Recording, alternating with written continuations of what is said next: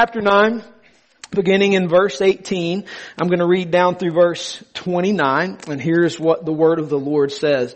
The sons of Noah who went forth from the ark were Shem, Ham, and Japheth. Ham was the father of Canaan. These three were the sons of Noah, and from these the people of the whole earth were dispersed. Noah began to be a man of the soil, and he planted a vineyard. He drank of the wine and became drunk and lay uncovered in his tent. And Ham, the father of Canaan, saw the nakedness of his father and told his two brothers outside. Then Shem and Japheth took a garment, laid it on their shoulders, and walked backward and covered the nakedness of their father. Their faces were turned backward, and they did not see their father's nakedness. When Noah awoke from his wine and knew what his youngest son had done to him, he said, "Cursed be Canaan, a servant of servants shall he be to his brothers." He also said, "Blessed be the Lord, the God of Shem, and let Canaan be his servant. May God enlarge Japheth, and let him dwell in the tents of Shem, and let Canaan be his servant." After the flood, Noah lived 350 years, and all the days of Noah were 950 years, and he died. The book of Genesis, as we're studying through it, don't forget the word Genesis literally means beginnings. And so we are learning as we study through the book of Genesis what Moses was intending to teach his people as they were coming out of Egyptian slavery, about the beginnings, about who they are, where they came from, and how things got to be in the messed up state that they are in. But also how God rescues His people from that messed up state. So what we see all the way through Genesis, and you'll see it for the rest of your Bible, and this is the theme the New Testament is going to pick up on, and that is darkness and light. And so you're going to see these contrasted all the way through our study in Genesis. Darkness, what sin has done, what sin and rebellion against God has absolutely wrecked. But you're going to see light. You're going to see what God does about it. And so what we're going to see today in this passage is the darkness of what sin has done, because you're going to see that again all through the Bible. And darkness is that side of the work of the counter little petty kingdom of the enemy Satan. Light is the kingdom of God.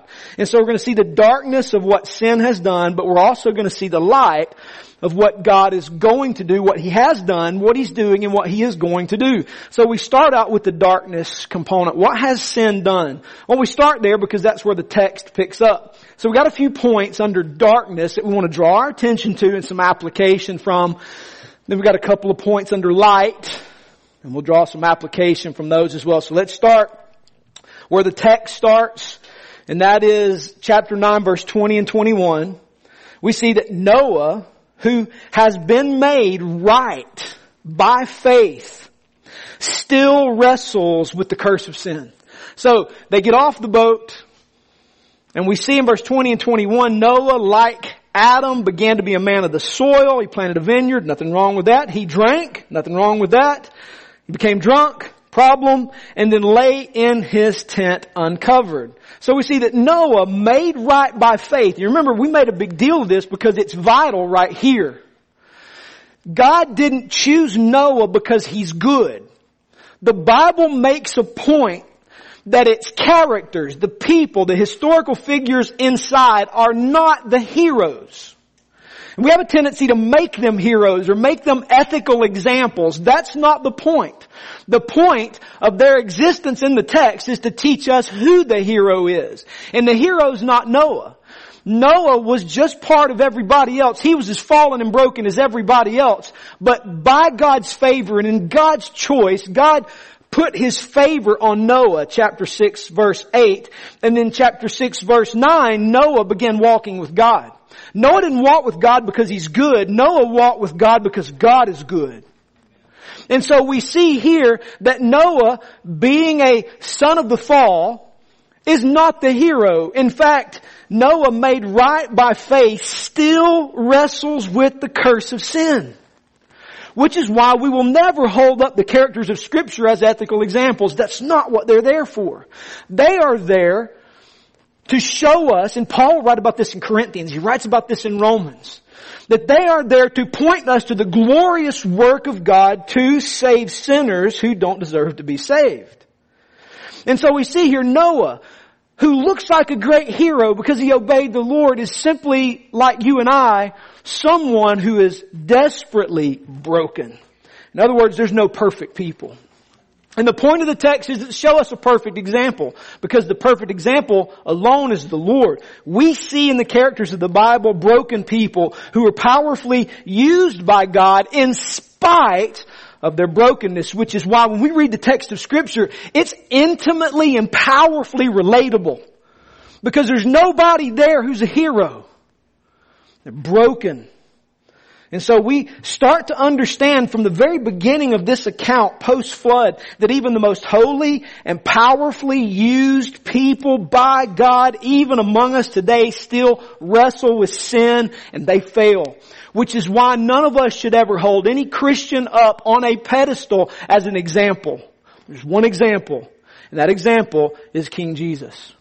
Which is why Paul will tell us in Philippians chapter 2, he sets Jesus up as the example they strive for, not Paul, not Epaphroditus, not Titus, not Peter, not John, none of those. But Jesus is the example. So we begin to see even the very beginning of the story, Noah gets drunk, gets naked, lays in his tent, and this situation is birthed for bad things.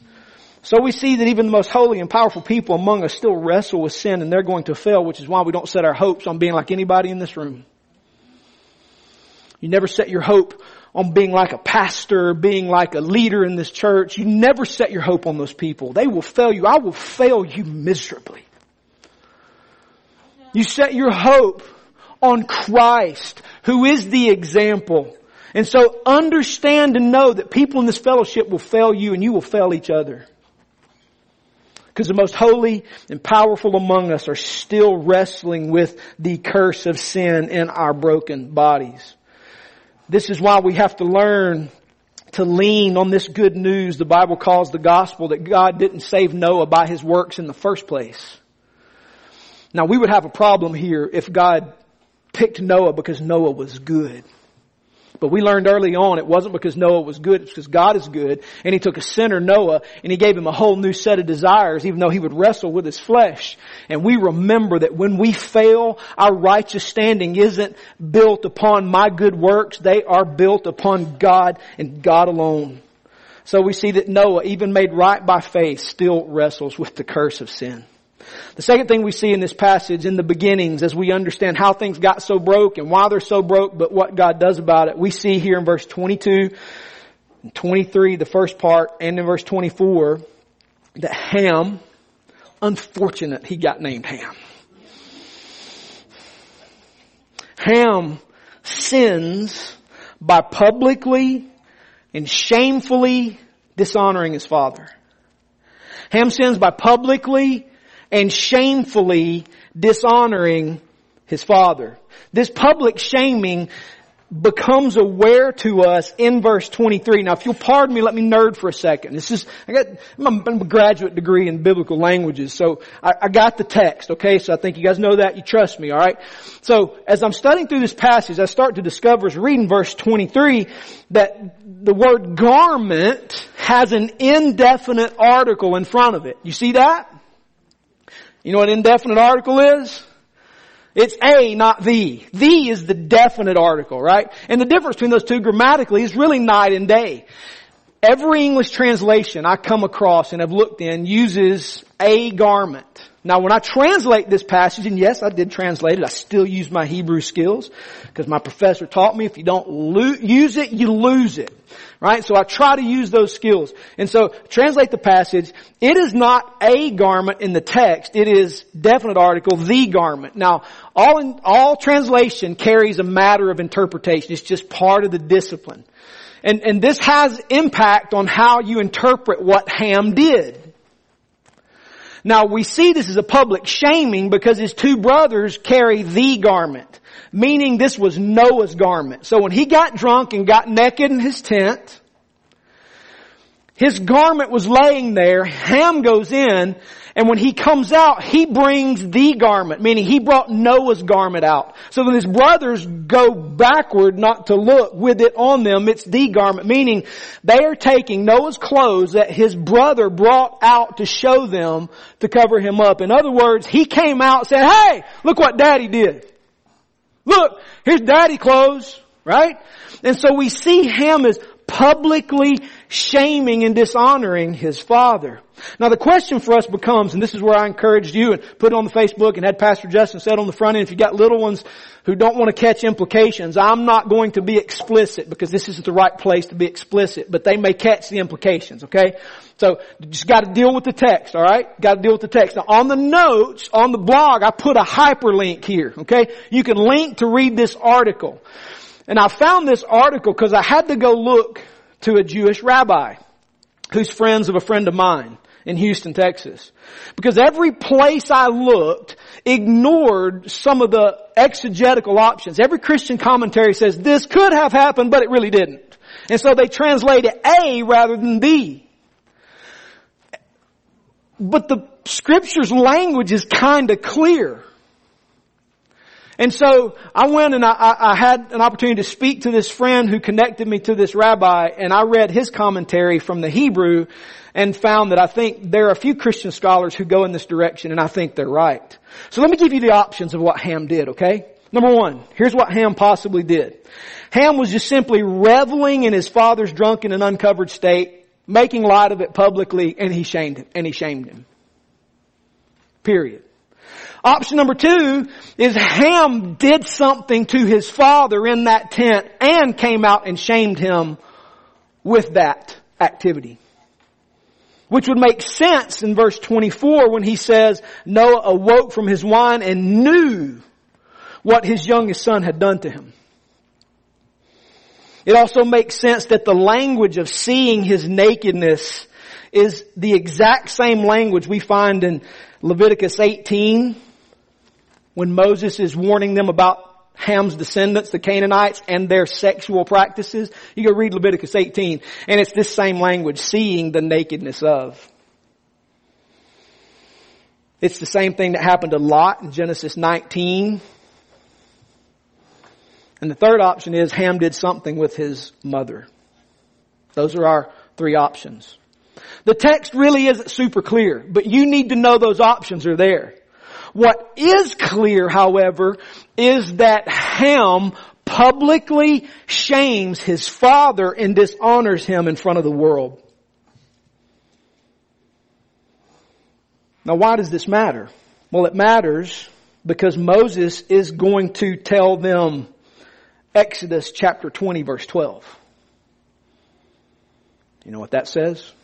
Remember Moses, who's writing this account to show them how things got so messed up, why they're messed up, and how God is going to fix it, also gives them this commandment in the 10.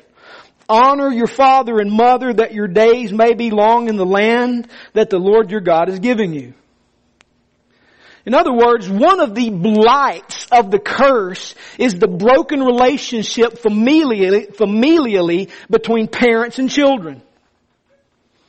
One of the ways the enemy is going to seek to destroy the good order God put together is by destroying relationships.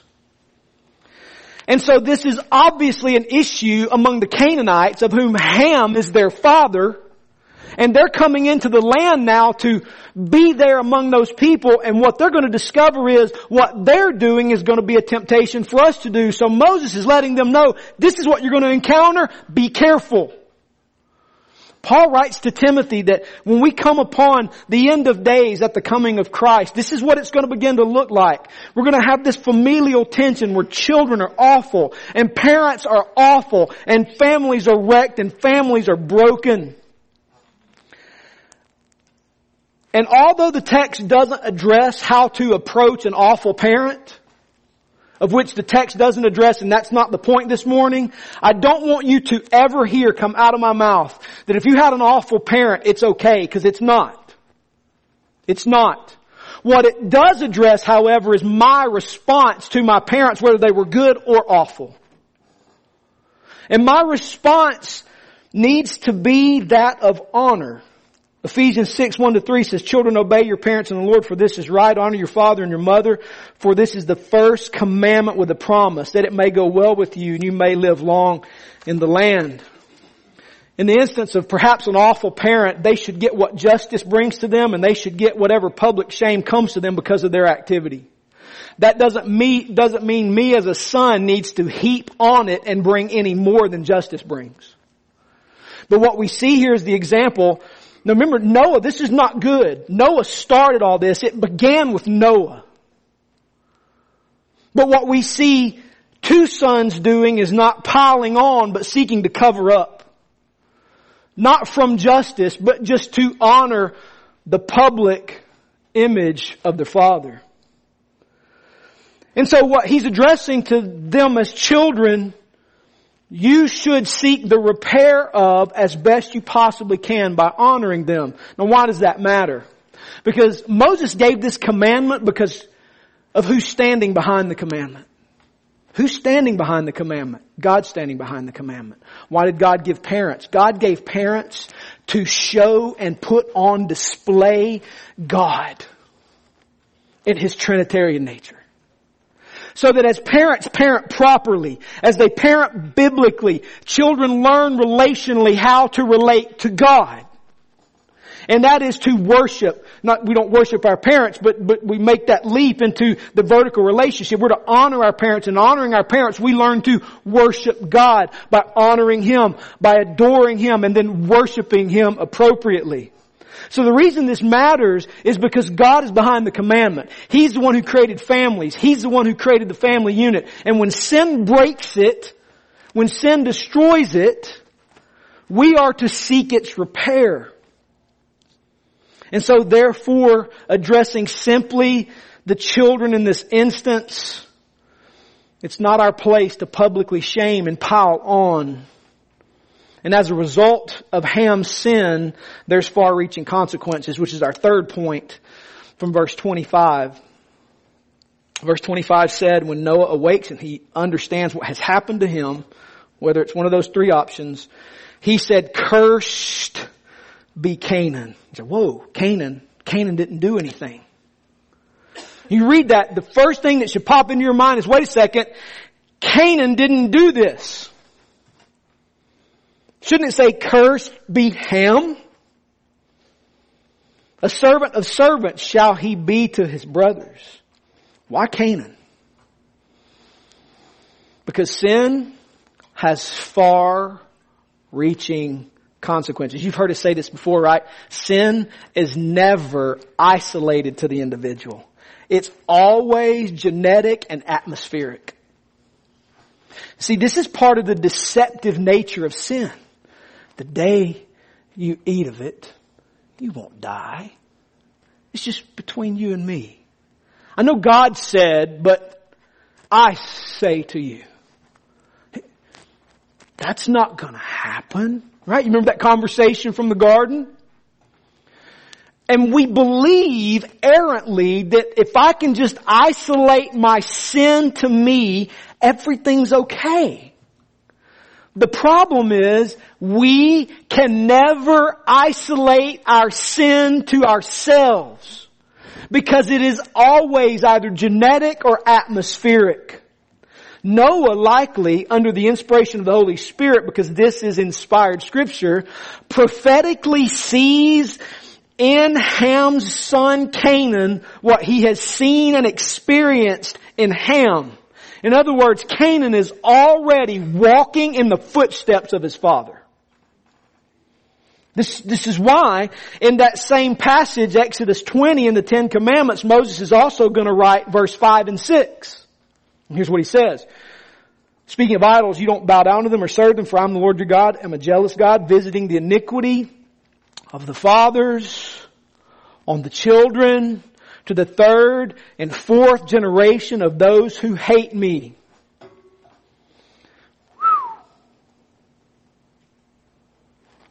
So you're telling me that Ham's sin affected his son? Yes, I'm telling you that. Because the text tells us that's what happens. You see, the lie is, it's just about me. The scriptures say it's never just about me. It's always about everybody else. Because just like rebellion at the tree affects you and me today, Ham's sin in that tent and what he did when he came out and shamed his father affects you and me today as well. And the immediate effect we see in chapter 10, which it's a genealogy, you begin to see in chapter 10, particularly verse 6 through verse 20, the descendants of Ham are people like Babel. Chapter 11, continued rebellion against God. You're going to see people like Sodom, Gomorrah, the Jebusites, who they're going to have to fight later. In other words, sin always produces fruit that affects everybody else. Therefore, we understand that sin is genetic and atmospheric. So what do we do with that? Well, here are 3 things we can do. Number 1, kill sin. Kill sin. Kill sin, kill sin, kill sin, kill sin, kill sin, kill sin, kill sin. See, the Bible teaches us Satan is a deceiver. He's a liar and the father of lies, Jesus called him. And anytime we think in our mind and our heart and believe in our soul something contrary to Scripture, guess who is putting that there? The deceiver. The teacher of lies. And the idea that I can keep my sin isolated to me and it won't affect anybody else is a lie. And so Paul will give this instruction in Romans 8, 12 to 13. And remember, the New Testament authors are just preaching the Old Testament text. I mean, they're not making things up. They're preaching from these passages. And Paul will say in Romans 8, 12 to 13, so then, brothers, we're debtors, not to the flesh, to live according to the flesh. For if you live according to the flesh, you will die. But if by the Spirit you put to death the deeds of the body, you will live. In other words, kill sin. He wrote that to a group of Christians at a church called Rome, Italy. In other words, Christians, you're going to wrestle with sin like Noah did, but your job is to put it to death. Fight it. Come against it. Do what you have to do to beat it, because sin kills. It won't only kill you, it'll kill everybody around you. It'll kill your children. You know the sad thing in me? I watch my failures show up in my sons. And if you're a parent, you know what I'm talking about because you see it too, don't you? The very thing you wish you wouldn't have passed on, you did. And it grieves me many days going, how did I pass that on? I look at myself and I judge my parents. And then I look in the mirror and go, you do the same thing, Jolly. Put the judgment away. Because sin is atmospheric and genetic, and we affect others when we don't put it to death. And so Moses is telling his people here, look, this is not going to work out for anybody for the next 500 years. So, kill it. Sin will affect our children. It'll affect the people around us. So therefore we learn to seek repentance, not hiding the sin. We seek to drag it. People who know me and people I mentor in ministry and folks in this church who are, they will hear me say this when we have to deal with something. Drag it kicking and screaming into the light. Drag it kicking and screaming into the light, because light kills darkness. The gospel destroys sin. And what's the first thing we want to do when we sin is what? Hide it. And the Bible teaches us don't hide it, confess it, drag it kicking and screaming, and it will kick and scream on you. And every justification known to man, you can use Bible passages to keep it hidden. That's how hard the deception works. And we see this in Matthew 4 when Satan comes to tempt Jesus. He starts quoting Bible to Jesus. As a matter of fact, he doesn't even misquote it. He quotes it exactly. Here's where the error comes. He misapplies it to Jesus. And this is where Bible study gets tricky. Satan teaches the wrong application of the text to Jesus. The difference, Jesus wrote the text, which is why Jesus applies it properly back to Satan. So the challenge for us isn't, okay, I know the Bible, we need to, but then we need to know how to begin to apply it, because Satan will not teach you the truth. He will teach you a misapplication of the truth. So what you can do is you can start using Bible to justify keeping your sin hidden. But if I say that, it's going to affect this person. I don't want them to be affected. Not true.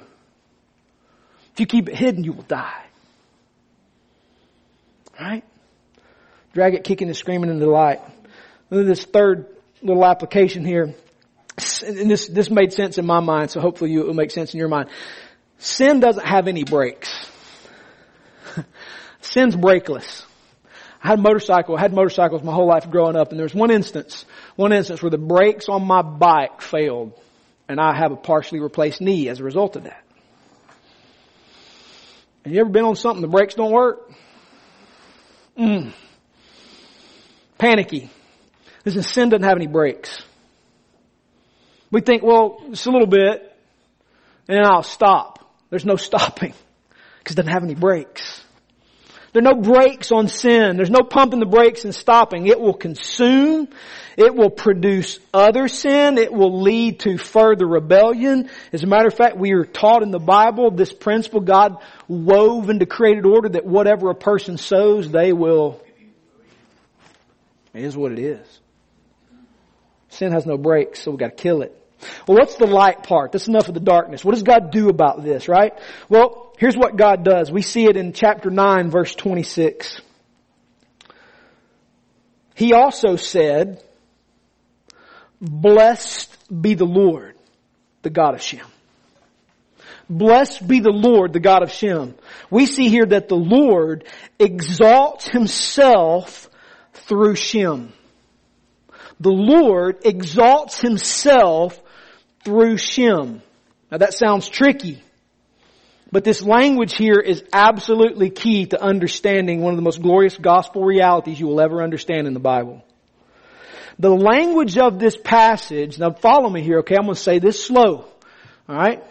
Just follow this. The language of this passage, because notice, shouldn't it say, "Blessed be Shem who worships the Lord"? Right? He obeyed. Shouldn't the Lord say, "Blessed be Shem"? If Shem maybe were something to be imitated. But it doesn't say that, does it? It says, "Blessed be the Lord, the God of Shem." The language here subordinates Shem to the Lord. And this goes back to the whole point of why we don't worship or hold up as ethical examples the people in the Bible. We don't hold up Noah as an example. Who's the hero? God's the hero. So it's not because Noah didn't get saved because Noah was good. Noah got saved because God put His favor on him. Right? Shem doesn't get blessed because Shem did good. Shem receives blessing because God is God and Shem is not. The language subordinates Shem to the Lord, thus exalting the Lord Jesus as Shem's God with whom He is walking in covenant relationship with. Let me say it another way. Shem's blessing was not in being blessed. This is a good idol inside post-Christian Southern Christianity. Blessed. I'm blessed. What does that mean even? What does that even mean, I'm blessed? Do you mean by that you have a lot? If so, why do believers who don't have a lot in other places in the world say, "I'm blessed"? Because they don't mean I have a lot. They ain't got nothing. Shem's blessing was not in being blessed, rather than cursed. But Shem's blessing was in being the Lord's object of affection and mercy. The blessing's not in what God did for Shem. The blessing is in simply being the Lord's. God does something cool here. When God subordinates Shem to Himself, He unites Shem to His name. He unites Shem to his identity, which is why later in the book of Ezekiel, in chapter 36, the Lord is going to say to them, you have wrecked my reputation among the nations. Why? Because they were called by His name. So that what they did reflected on Him, and He said, I got to send you away for a while till you learn your lesson. God unites His name to Shem, meaning Shem carries God and His name and all the good things that come with being the Lord's, so that God's reputation rides on how Shem now begins to deal with people around him, and he carries the blessing of knowing the Lord. Another way to say this is God's worship is the great end in His blessing and advancing this redeemed human called Shem. Another way to say this is God saved Shem so that Shem could worship the Lord.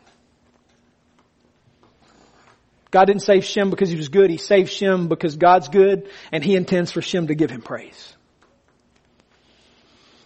The great end of God's salvation is not just so that you can be saved, it's so that you can worship Him. You can make much of Him. You can exalt Him in song and in the things you say and in the lives we live. Which is why we taught way back a few months ago about worship, that it is communion with God, in which believers by grace center their minds, attention, heart's affection on the Lord, humbly glorifying God in response to the revelation of His glory and His majesty. Right? It's a life we live, and we live that life. We come and sing the songs because that's why God saved us. Listen, if we are in Christ, here's some quick application. If we're in Christ, there's no further blessing needed. This is the danger of living here in a prosperous place. I struggle with this every single day. I think and I say this almost daily, wrestling through stuff. Raising 3 teenage boys, and my goodness gracious, they're expensive.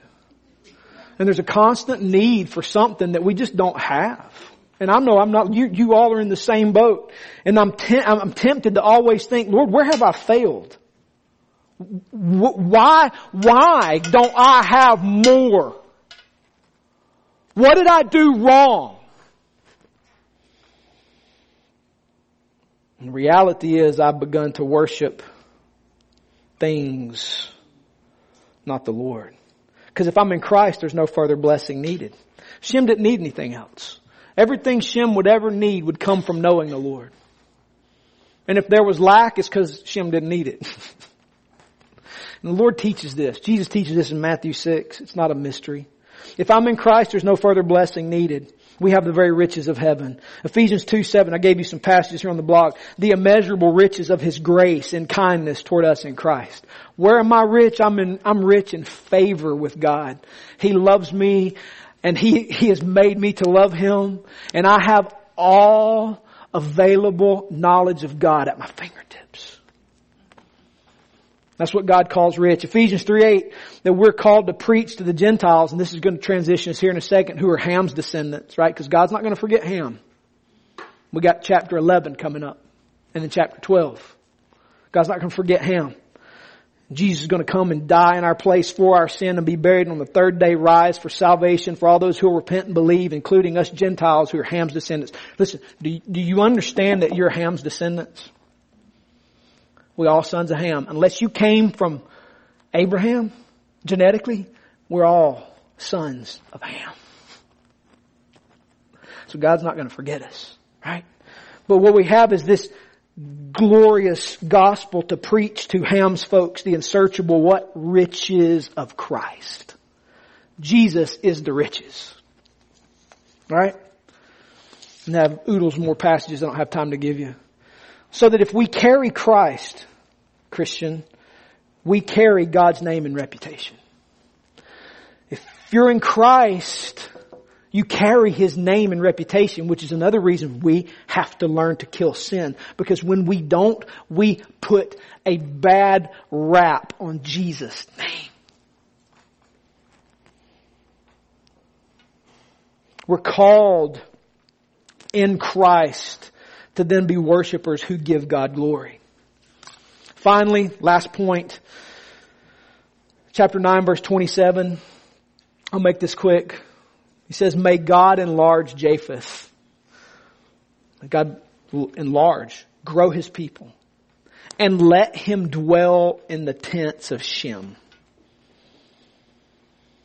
The Lord blesses Japheth by including him in Shem. This is where we see a gospel work here. The Lord blesses Japheth by including him in Shem, and his descendants will come to the Lord. I wrote here in my notes, see Isaiah 66, 19 to 20. You don't have time to go there, but go see it. You see, Japheth gets to be included in the blessing of Shem. That is, he gets to be included in knowing the Lord and finding his blessing in the Lord like Shem and through Shem. Meaning, and this is key, Shem is a vehicle for Japheth and for the nations to know the Lord. And I said, see Isaiah 19, 23 to 25. Because it even looks forward to Ham's descendants, some of them coming to faith in the Lord as well. In other words, Shem doesn't save, but Shem has a role of ambassador that is real, and it points others to how they get to know the Lord, so that through his work they come into the knowledge of God. Does anybody smell evangelism? Smell the Great Commission? Shem's not the gospel. Nobody gets saved by Shem. But Shem is a vehicle by which they come into the knowledge of God, meaning Shem's an ambassador. Shem's job is to tell the glory of the Lord. And we're going to see that God's going to call one of Shem's descendants, Abraham in chapter 12, to be the messenger of that message to all of Ham's descendants, who he scatters in chapter 11. God begins to unfold his master plan. Meaning, in application, if we're in Christ, we get to be ambassadors for those outside the faith, coming into the faith, because we carry the good news. This is one of the reasons you hear, and we hadn't preached on this in a while. It's time for a good mission sermon. This is why we planted 15 years ago, working in hard places around the world, and continue to spend inordinate amounts of money to see that the gospel goes to the nations. Because God's end is the nations, not just Rome, Georgia. Rome, Georgia is a launching pad to the nations. And anything short of that is a waste. And I'm not being hyperbolic. The church exists to complete the task of seeing that all those descendants that God's going to scatter in chapter 11 hear the good news and have opportunity to respond. And over half the earth's population hasn't heard. Meaning we have a task in front of us, and it's not just Rome, Georgia.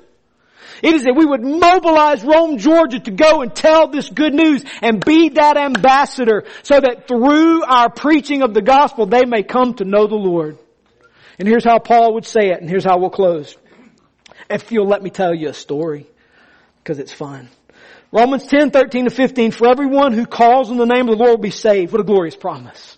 If you call on the Lord, if you say, Jesus, will you save me? Guess what He'll do? Save you. Because He says everyone who calls will be saved. Right? How then, though, will they call on Him whom they've not believed? It's a good question. How are they to believe in Him in whom they've never heard? And how are they to hear without someone preaching? And how are they to preach unless they are sent? As it is written, how beautiful are the feet of those who preach the good news. You know what that means? Every single one of you, if you're in Christ, are that ambassador. You get to be like Shem. You get to be that one who goes and tells, so that through your work they get to come into the knowledge of Christ that you have. You have the richest thing on the face of the planet contained in Jesus Christ, and He is the message. And it's all of our tasks to preach that. Close with this little story. I don't like to use example too much of myself, because I'm a fool and I fail far too often. But I love to share the gospel with people, and I like to share the gospel with people that aren't easy. That's just kind of my wiring. So you know about how I like to work with Muslims, and I just like hard stuff. And so I don't see a ton of fruit, to be frank with you. Because I like to work with people, I don't know, it's just me. So anyway, and I'm weird. Just strange. About a month and a half ago, I went for a run behind State Mutual Stadium, and I was, if you've been along that trail, it's kind of places where it's isolated, and I'm running past. I really not run; it's more like a jog. To be very frank, to be honest, it's more like a jog. So I'm about 2.5 miles into this, going to be a 4-mile jog, and I see this guy that's coming toward me, a young African-American man, and he's got a bag and some headphones on, and he stops at a little bench and he starts warming up. And listen, I don't know, as a Southern Baptist, I don't know how to say some things sometimes because I know we're weird and we're afraid of supernatural, so I'm just going to say it, okay? So I'm not going to try, I'm just going to say it. The Lord spoke to my heart to stop and talk to this guy. And I start arguing.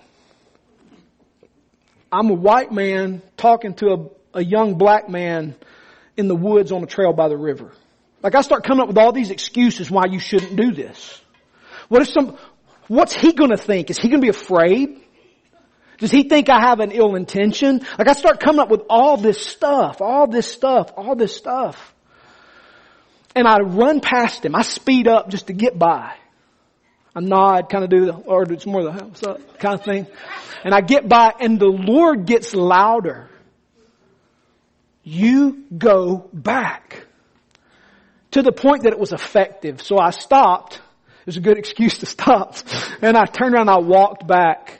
And I said, "Excuse me, sir." And he turned to me and said, "Yes." And I said, "This is going to sound really weird, but the Holy Spirit just told me to stop and talk to you. Can I pray for you? Can I share with you about Jesus?"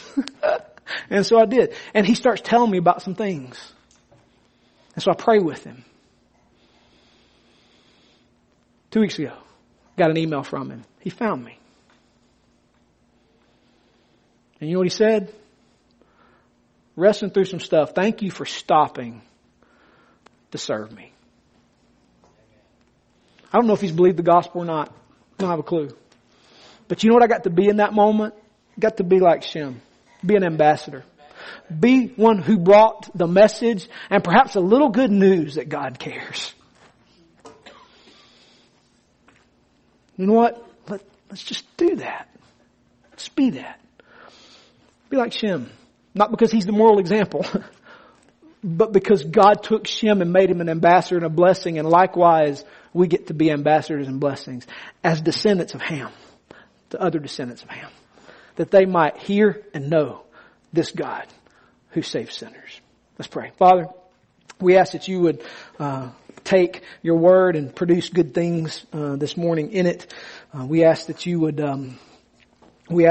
do a great thing in your people right now, that we would be worshipers in song, and that when we walk out of here too, we would be worshipers in the lives that we live.